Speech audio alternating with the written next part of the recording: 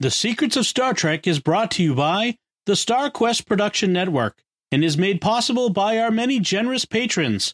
If you'd like to support the podcast, please visit sqpn.com/give.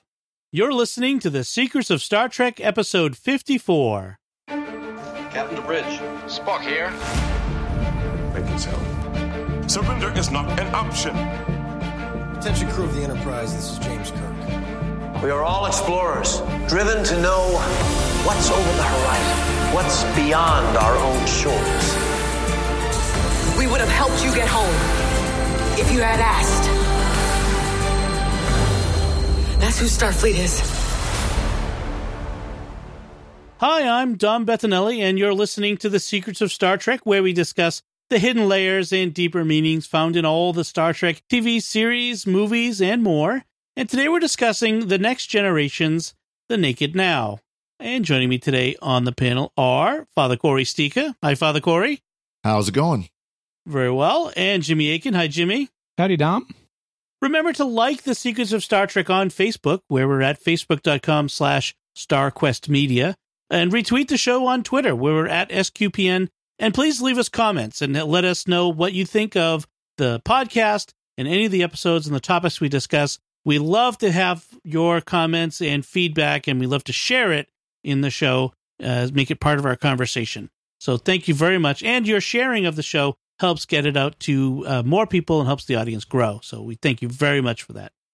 So this is The Naked Now, which is a somewhat infamous episode of The Next Generation. It may be one of the least popular of all episodes. And it's the first one after the pilot. Yes, which is a very unfortunate thing. And let's talk a bit about some of this outside the story discussion. This is based on a plot from the original series episode, The Naked Time. And it really is almost a remake of that episode. At least 90% of it is. Which is interesting, given Roddenberry's initial, when he's coming up with The Next Generation, was we're going to be very distinct from the original series. We're not going to retread that. So then the second episode is going right back to the original series. Yeah. Yeah, and they got a lot of criticism for that, because right out of the gate, fans said, is this just going to remake original series episodes? Right. And they actually took a pretty big hit about that. Also, if you notice the script, the writer is credited as J. Michael Bingham. And you might want to go, who is J. Michael Bingham? Where have I not seen that name before? And the answer is anywhere, because it's a pseudonym. The script was actually written by D.C. Fontana, who was one of the major writers and script editors from the original series. She was considered very good. She wrote a lot of great stuff. She, for example, wrote the animated series episode that dealt with Spock's childhood. She also wrote, if I recall correctly, Journey to Babel, that introduced Spock's parents. She was considered really a good writer and script editor from the original series, and Gene Roddenberry brought her and David Gerrold, who wrote The Trouble with Tribbles, on as writer-producers for The Next Generation, and they both quickly left because they couldn't deal with Gene Roddenberry anymore. And this is an example of that. She later talked about how this was developed and why she took her name off it. And she said, quote, "While the script was given a good reaction by almost everyone, the Roddenberry pattern of dealing with scripts befell it. After a staffer turned in the official second draft of a script, they were not allowed to touch it again. No matter how good a script appeared to be, it would be rewritten by Gene Roddenberry. If possible, scenes of sexual content would be inserted into the script. When two such scenes were put into The Naked Now, in addition to other scenes which I felt debased the female characters of the series, I put my sentiments into a frankly worded memo of comment on the script. My comments were ignored." And so then she had her name. She activated a clause in her contract as a writer that said she could take her name off of it, which is why it's credited to J. Michael Bingham. Also, I found in researching this episode a comment from Will Wheaton, who is prominent in this episode. And he says, "The Naked Now has some genuinely funny moments, but it was only the second time that audiences had seen us after, Encounter at Farpoint. And this episode was not the best way to introduce the audience to a new show with a new cast, especially when we all knew we were standing on the shoulders of giants. And really, this would leave a sour taste in the mouth of fans of the original series, seeing these characters who you don't even know and don't like yet. And you're comparing them to the beloved characters, and they're delivering just cringeworthy lines that are supposed to be funny but aren't.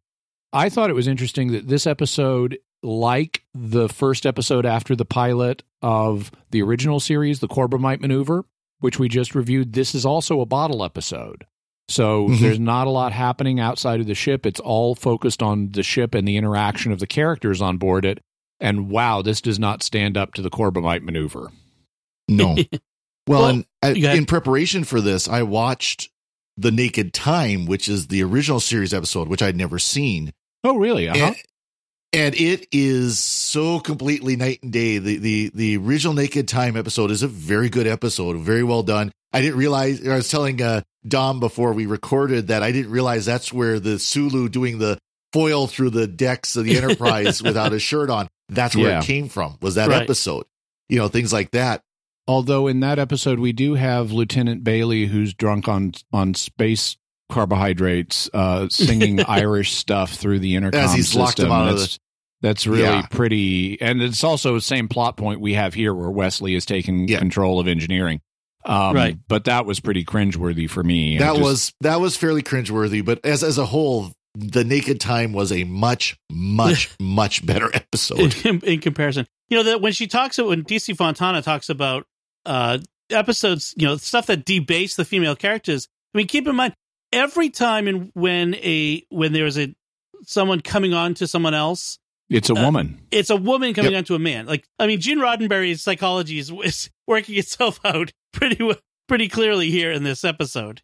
Yeah, and this is not the only time. If you go back and you watch the episodes of like Genesis, the pilots for Genesis 2 and Planet Earth, these were things that Gene Roddenberry made after Star Trek. And they were actually kind of going to be set in the Star Trek universe. They're just occurring at an earlier time when Earth has fallen into barbarity and they're rebuilding civilization that leads up to the Federation. But you watch those pilots and it's like, I do not need to know this much about Gene Roddenberry's fantasy life. Because you have like men being sold into sexual slavery to women who are competing over them for the best slaves and stuff. And it's like, wow, this is too revealing. Hence the plot of Angel One, which is still coming in our future.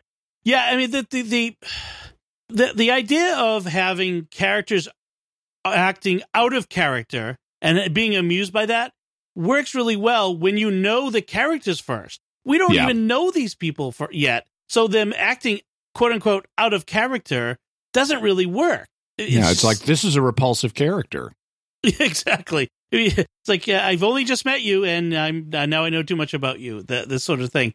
So let's talk about what happens in this episode. They rendezvous. The Enterprise is rendezvousing with this science vessel, the Tsiolkovsky, which is the ship model is the same science vessel, the Grissom, that was in the Search for Spock, which they had just made. So they have that same one, and they have this. It's named after Russian rocket scientist Konstantin Tsiolkovsky. That's right, and there is a plaque that they encounter where the name of the ship, the ship dedication plaque, just off the bridge, is in Cyrillic, which is a nice touch. Right. Although it does reference the fact that it was built in the Soviet Union, which by that point in our timeline had not existed for several hundred years. Yeah, I mean, it is interesting though, because this aired in 1987, which was still, I mean, it was the waning years of the Cold War, but things were still, kind of. We were 2 years away from the Berlin Wall falling. Yeah. Yeah, because it was a couple more years before that all settled out. So it was kind of an interesting choice. Yeah. Star Trek always was trying to look forward to that time when we were no longer having a Cold War and all that sort of stuff. Yeah, but we all know that, by this point in the future, it's really going to be the Russian Federation. That's right. Yeah. With Putin, still a disembodied head of Putin running everything. Wait, that's Futurama. No. Yeah, exactly. So they hail the Tsiolkovsky, and they hear a seductive woman's voice, and then someone blows out an escape hatch and does everybody in. And what a stinker of a line Data gets when they do that. Captain, what we have just heard is impossible. I believe the last sound we heard was an emergency hatch being blown. And it's like, I don't know if you know what the word impossible means. Right. But this early Data is pedantic to an extreme in these early episodes. Later on, when Riker says, "Yeah, they were sucked into space," and Data has to correct him to say that is a common misconception. It was that they were actually blown into space, not sucked. And Riker's like, okay, whatever. Like they're dead. I will say, Data is probably maybe the only character who was improved when he was under the influence of the illness. Yes.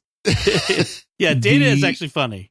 Yeah. Incidentally, the bit about being blown out rather than sucked out, actually that's something that we have a much better grasp on now 40 years later than we did, or 30 whatever years later than we did as a culture when compared to when this episode aired.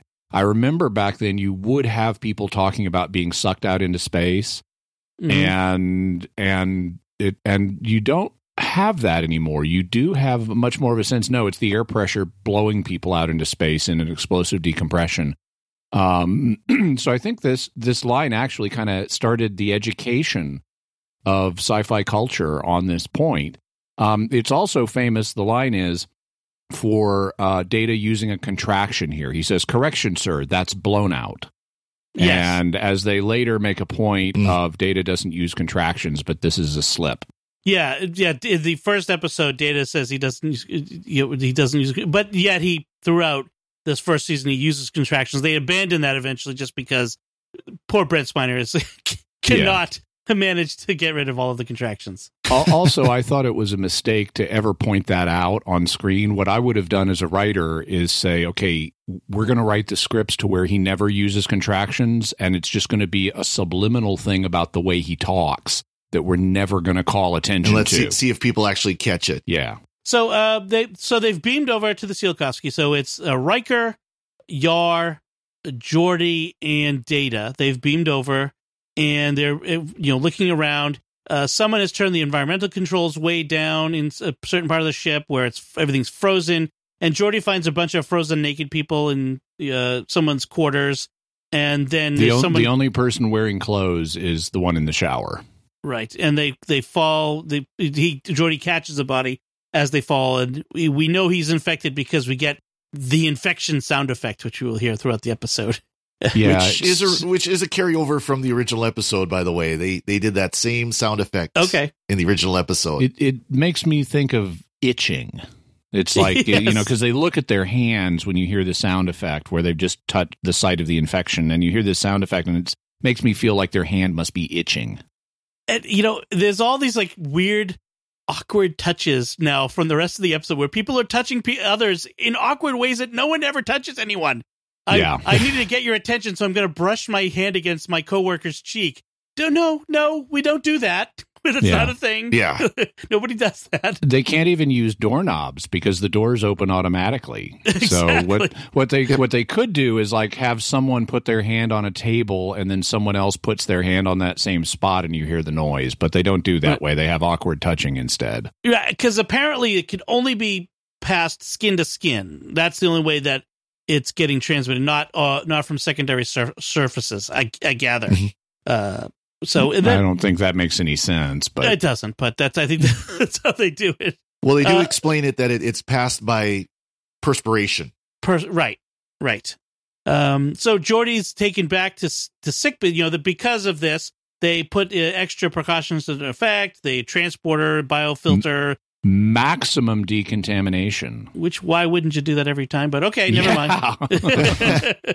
And Geordi starts acting weird in sickbay. He's perspiring and he kind of snaps at people and tells bad jokes. Right? And then Riker pulls. I love this one. Data aside says, "I remember reading somewhere something about someone taking a shower in their clothing. Can you Google that for me?" Yeah. which actually, this would be a really great. This might be where the Riker Google stuff Twitter account comes from.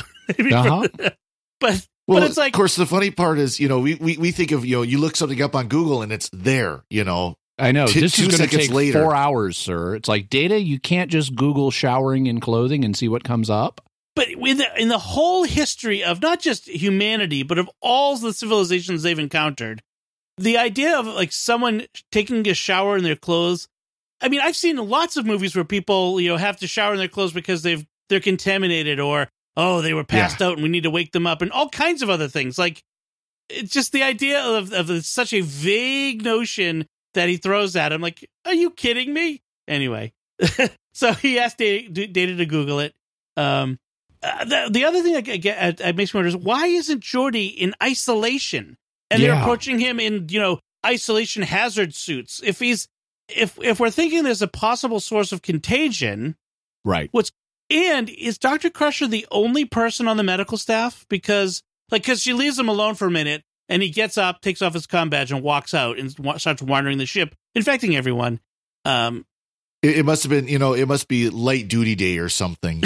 Right. But I think in all of this, I don't think we see more than maybe one nurse at some point for all this 1,000 people on board. So this is early. Again, they're still trying to figure out how things work here. They do have really lax containment protocols, though. I had multiple notes on that. Everyone is acting like this disease must be bloodborne or something, that you're not going to get it by contact. It's not borne by air.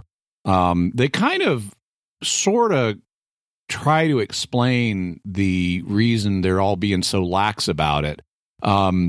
Crusher, because of all the maximum decontamination and the very superficial scans that actually should show an alcohol-like molecule is affecting Geordi's brain. She says that everything's come up negative, and so she thinks there's no chance of a disease, and they have to look at other explanations like insanity or emotional upset.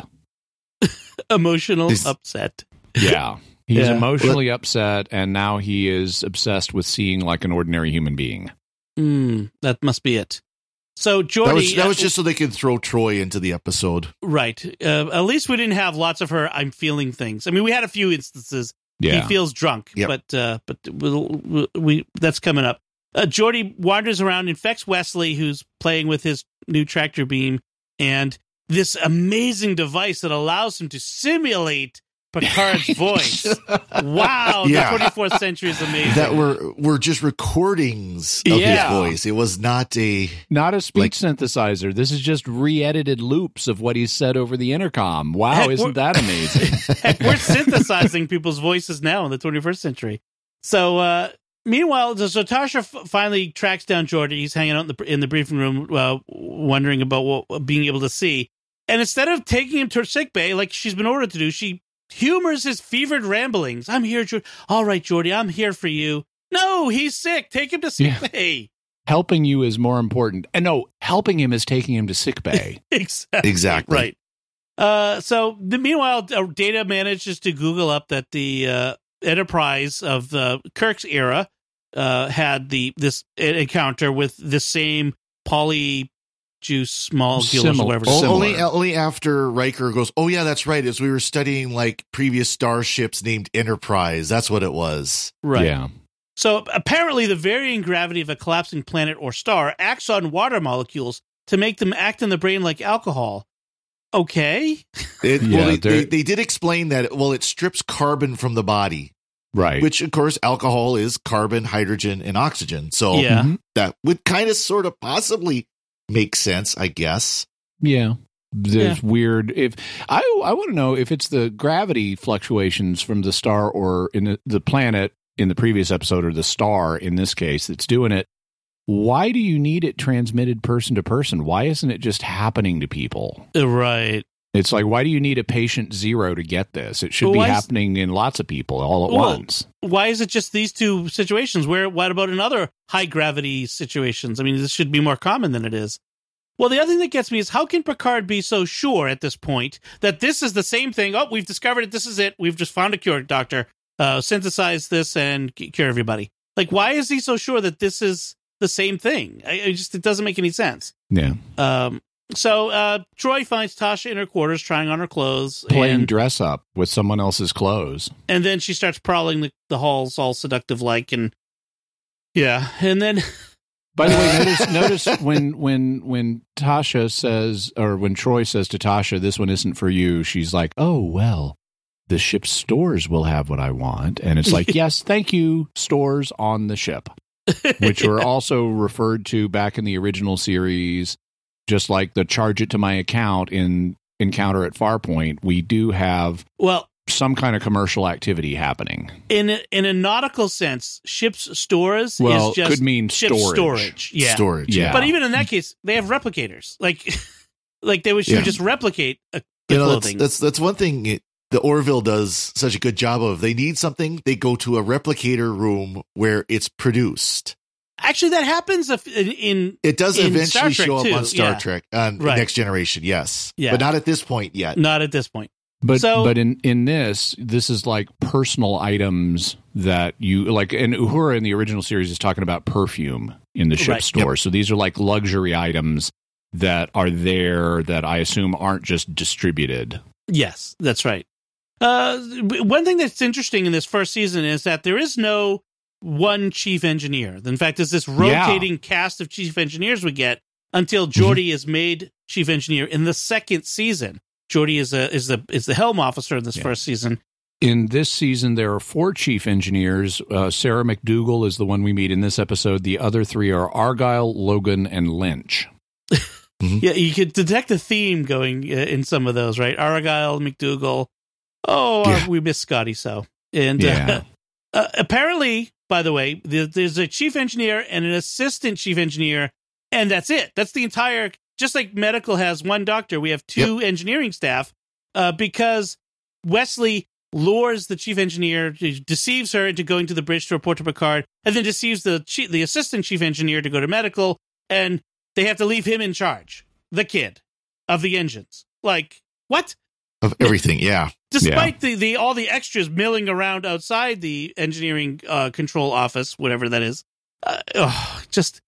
And then Wesley, who's sick, takes over the ship because, Wesley. As you do. And the training class, one of the crazy things happening is that the training department has ordered up classes on metaphysics, which actually I think is not crazy. I think that's a great idea. I think they should all be taking classes on metaphysics.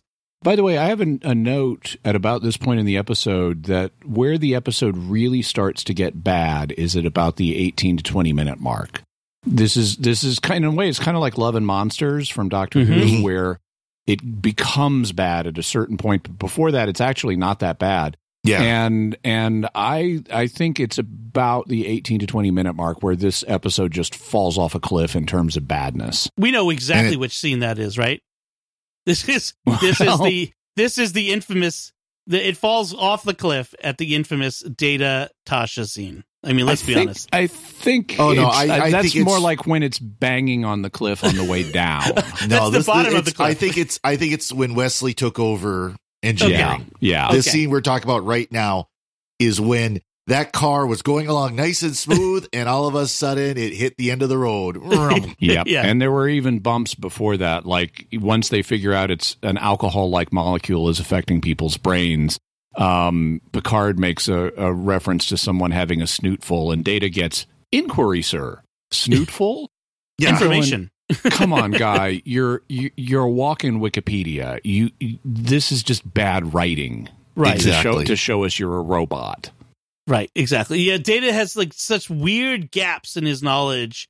Again, in this early, I think that was an intentional idea that he's this super incredible android, but he hasn't learned the intricacies of being human.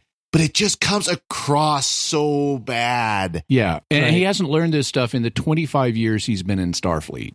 Right, exactly. So. Do we need to talk about this scene between Data and Tasha? Can we? No. Just we do. Okay. So, because it's just so uncomfortable and so obvious. Like the sexual references are just so. So Data comes to Tasha's room and she is all dressed seductive. What is apparently meant to be seductively, but she's got this Brill cream in her hair that makes it look really icky. It ruins the whole thing. It does. Yeah, and as she's seducing Data, she's talking about rape gangs on her homeworld, and it's like, this is just really uncomfortable. Yeah, and then she says, by the way, we haven't mentioned yet, but it's also become apparent that Data can fall to this as well because of his biology, quote unquote, how his systems are built, that which this is compound nuts. can affect his positronic brain. Yeah, and that's totally nuts. They bring this out in a big way in a scene we're coming up on, but Tasha is trying to seduce Data, and she's like, "You are fully functional, aren't you?" Mm. And then he says, "Multiple techniques, a broad variety of pleasuring." And it's like, gah! This is awful. This is just awful. The second episode of the series. Let me just throw that out there again. This is the second episode of the series, and they're doing this. By the way, is there any wonder why most people, when they say, if you're going to start watching Star Trek Next Generation, start with season 3? Yes. Or at least season 2, but don't start with these episodes. So they go off. And the interesting thing is this encounter between Data and Tasha has resonance throughout the entire series. I mean, they actually make, they make something out of this where Data has an emotional connection to Tasha for the rest of his time as a character in Star Trek, which is interesting. So it's you're making something out of this awful scene. Yeah. So then Deanna shows up in engineering because she's infected and calls Will Riker Bill for some reason. He's never called Bill ever again by anyone. This is the time. And she's, all whatever with him because she's trying to seduce him and talking about wanting. She has now gotten turned on by the fact she's feeling everybody else's stuff, right? And it's affecting her now, which is a common trope with her, where she's kind of the victim of the emotions around her in these early episodes. Yeah. And so since other people are getting aroused, now she's getting aroused, and she wants to seduce Riker, and she's talking to him again. It's so creepy, talking about, don't you want to be alone with me and have me in your mind and stuff, and it's like, yeah. And then he carries her to sickbay, which means he gets infected, and he touches Crusher with that weird, like, I'm getting your attention by touching your neck thing, which I'm not sure why. Yeah. And then Crusher goes, "You touched her. Oh God, you touched me."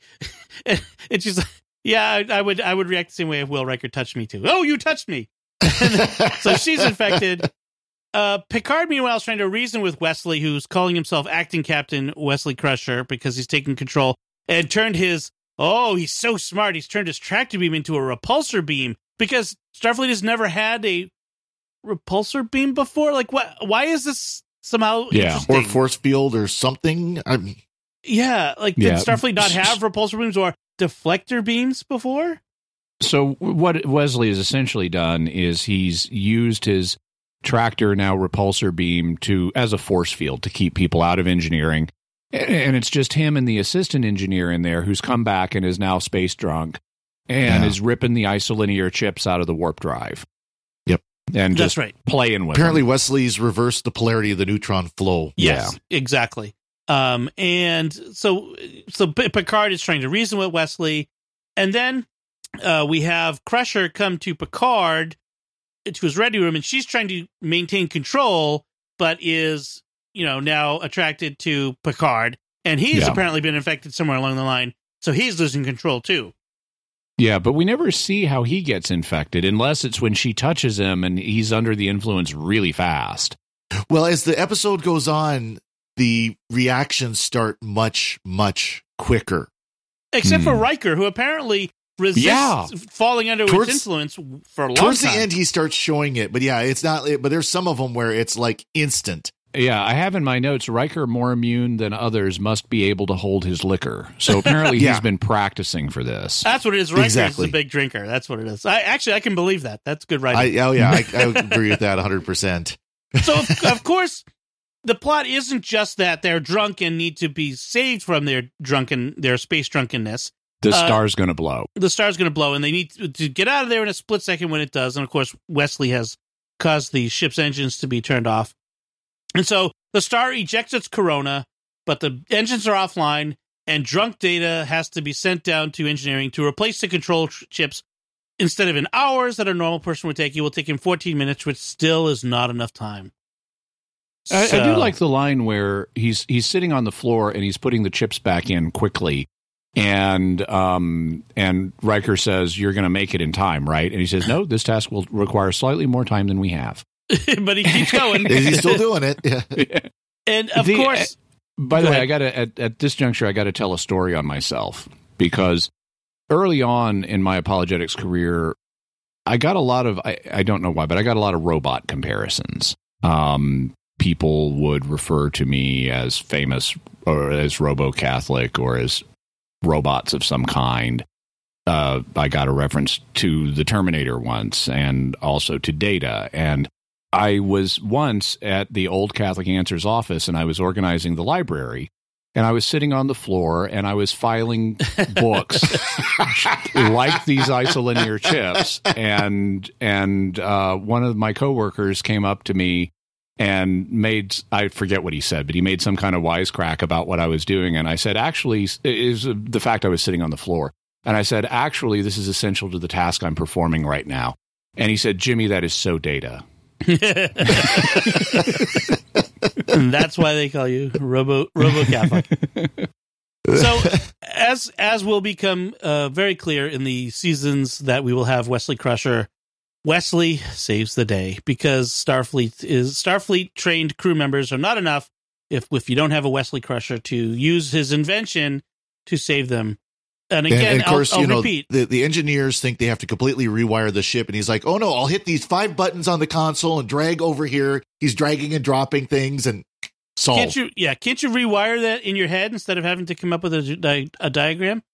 But again, does Starfleet not have deflector beams? Well, so they should have had all this pre-programmed in. But I actually kind of like the line about why not just see it in your head, because people do have differences in terms of how they conceptualize things. Yeah. I've noticed this. In fact, it's recently come to my attention. I was at a meeting of fellow dance callers, and one of the callers had been talking about how her visual spatial abilities are not what she would want. And I said, "Well, clearly you're a great dancer. I mean, I'm sure you're visualizing where you need to be on the floor." And she said she wasn't.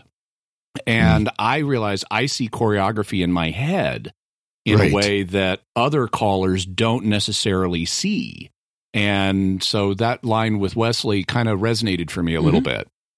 Yeah, I mean, we other people who are somewhat like prodigies of some sort often they don't realize that other people can't see and do the things that they can do because they don't see the world in the same way. So yeah, that's not a bad line there. And paradoxically, there are people. I was reading an article recently about some of the guys at Pixar, which is a very visual medium, and this one guy in particular, I think it's more than one there, actually has the inability to visualize things.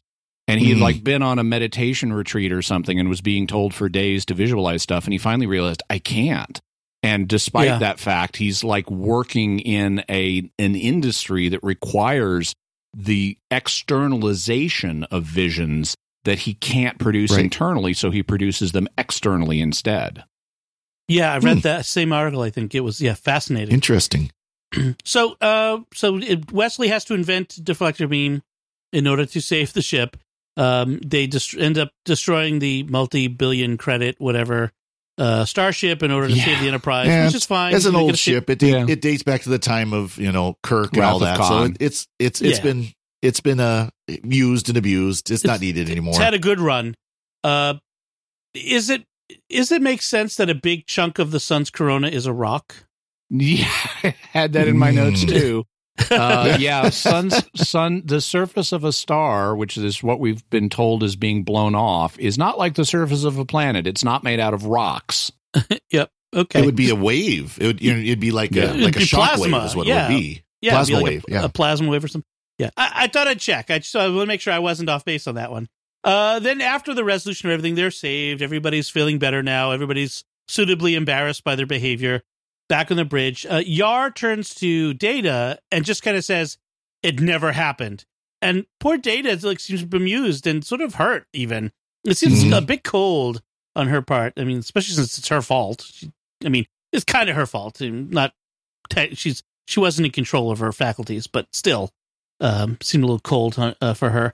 And then Picard has the final line. He says, "I think we shall end up with a fine crew if we avoid temptation." And I'm like, what does that even mean? I don't even understand this line.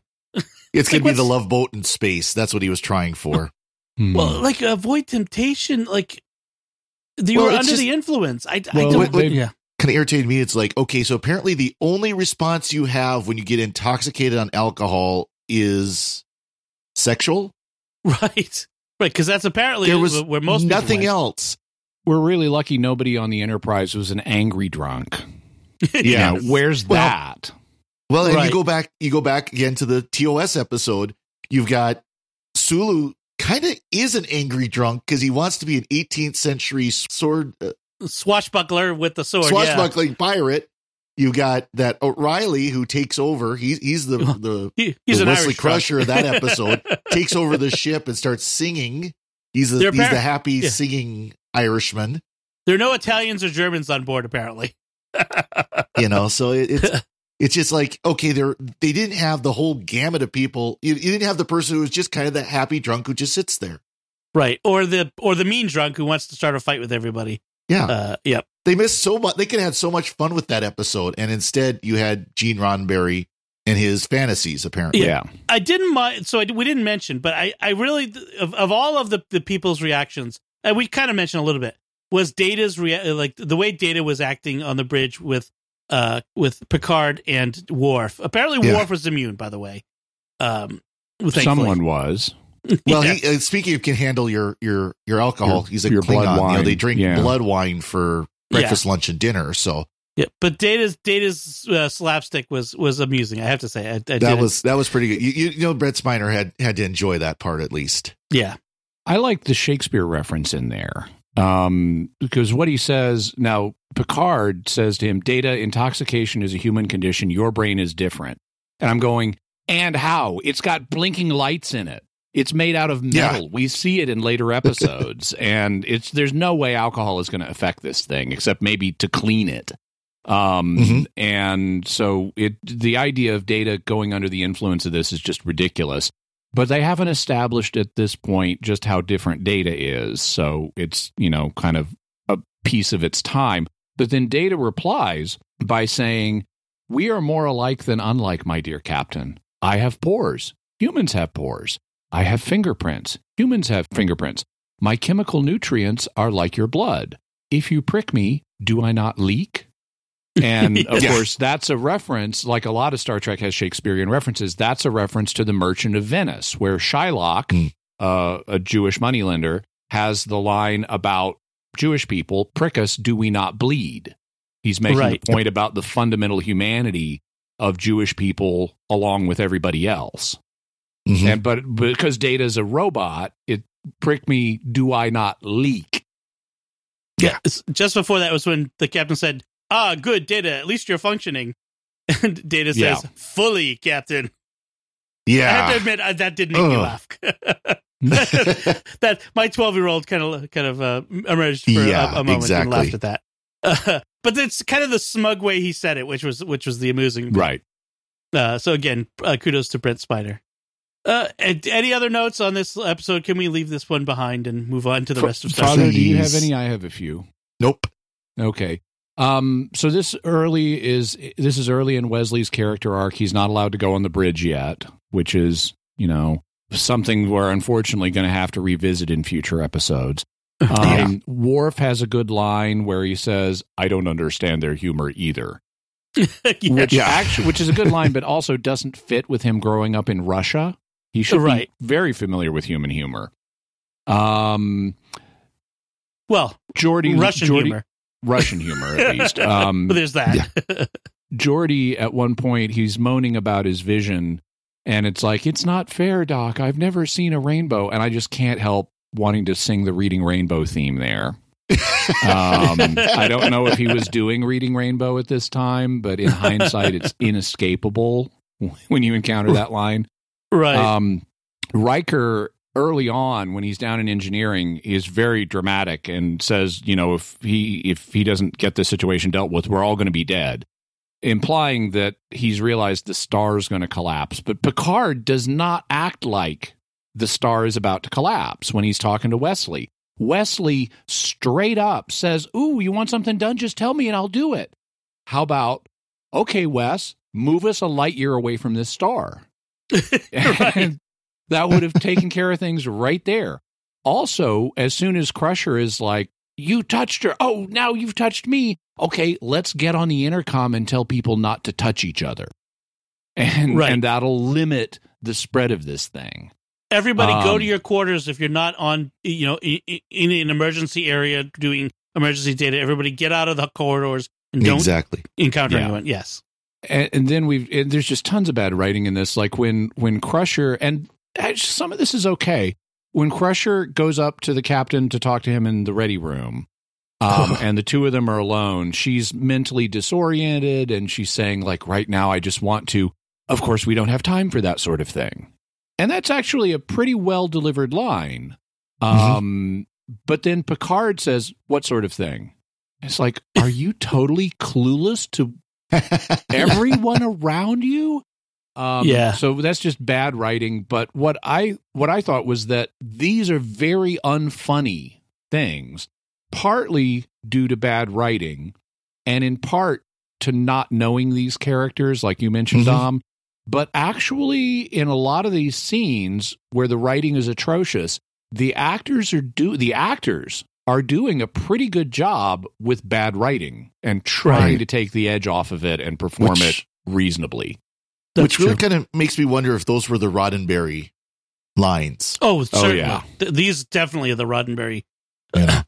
Speaking of like Picard, whether Patrick Stewart doing a good job, when he comes into Crusher's office after he's been infected and he does that little skip through the door. Yeah, that's nice. I mean, that was funny. I had to say that's an amusing little thing. By the way, I looked up Reading Rainbow started in 1983. So he was doing Reading Rainbow. So he was doing Reading Rainbow for about 4 years by the time this started. Father, you just looked it up. It's in a book. It took me quick. It was quicker for me than Data. That didn't take you 4 hours? Come on. All right. So I think we'll put a bow on this and we'll move on from The Naked Now, and we shall never have to talk about it again until we do. It never happened. It never happened, Jimmy. After watching this episode, I wanted to ingest alcohol the traditional way and not because a star was collapsing. So Jimmy, twice now you've stolen my ideas for that my post closing statement. I was going to say that if you prick me, do I not leak? But then I said, "Oh, it never happened." That would be actually better. But I have a third line. So good. Never fear. We better just finish it up so Dom can use his line. Yes, because what is it? It's not an episode if I don't get to say it. But before we close it, I do want to thank someone. Victor Lambs, who is a listener, has volunteered to become an audio editor for StarQuest, and he's editing some of our programs in his spare time, lending us his expertise, taking the burden off of me so I can spend more time doing the other things that need to be done, preparing shows, and bringing you new shows that we have in the pipeline. We actually have some new shows coming, which I'll be very excited to reveal to you very soon. But so, Victor, thank you so much for taking on this task. We really do appreciate it. Yeah. And I also want to thank our patrons who make it possible for us to create the Secrets of Star Trek, including this week Scott H., Laurent S., Dan F., Cameron C., and Paul J. Their generous donations at sqpn.com/give make it possible for us to create the Secrets of Star Trek and all the shows at StarQuest. And really is make it possible, folks. I mean, without the donations of our patrons, none of these shows would happen. And you can join them and help make these shows continue to happen by visiting sqpn.com/give. So that's it from us. What did you think of The Naked Now? Are we wrong? Is this Is this perhaps the worst episode of The Next Generation? Or do you love it? I mean, there's someone out there for everybody, and there's someone out there for every episode. Maybe we're wrong, and you like this. Tell us how we're wrong. Let us know by going to sqpn.com/Trek or the SQPN Facebook page and leave us some feedback. Or you can send us an email to trek@sqpn.com. We'll be back next time when we'll be discussing the Deep Space Nine episode, Past Prologue, which is the introduction of Garrick as the character. Until then, Jimmy Aiken, thank you for joining me and sharing the secrets of Star Trek. Thank you, Dom, and live long and prosper. Father Corey Stika, thank you as well. Thank you, Dom. And once again, I'm Dom Bettinelli. Thank you for listening to the Secrets of Star Trek on StarQuest. And remember, so you mean I'm drunk? I feel strange, but also good.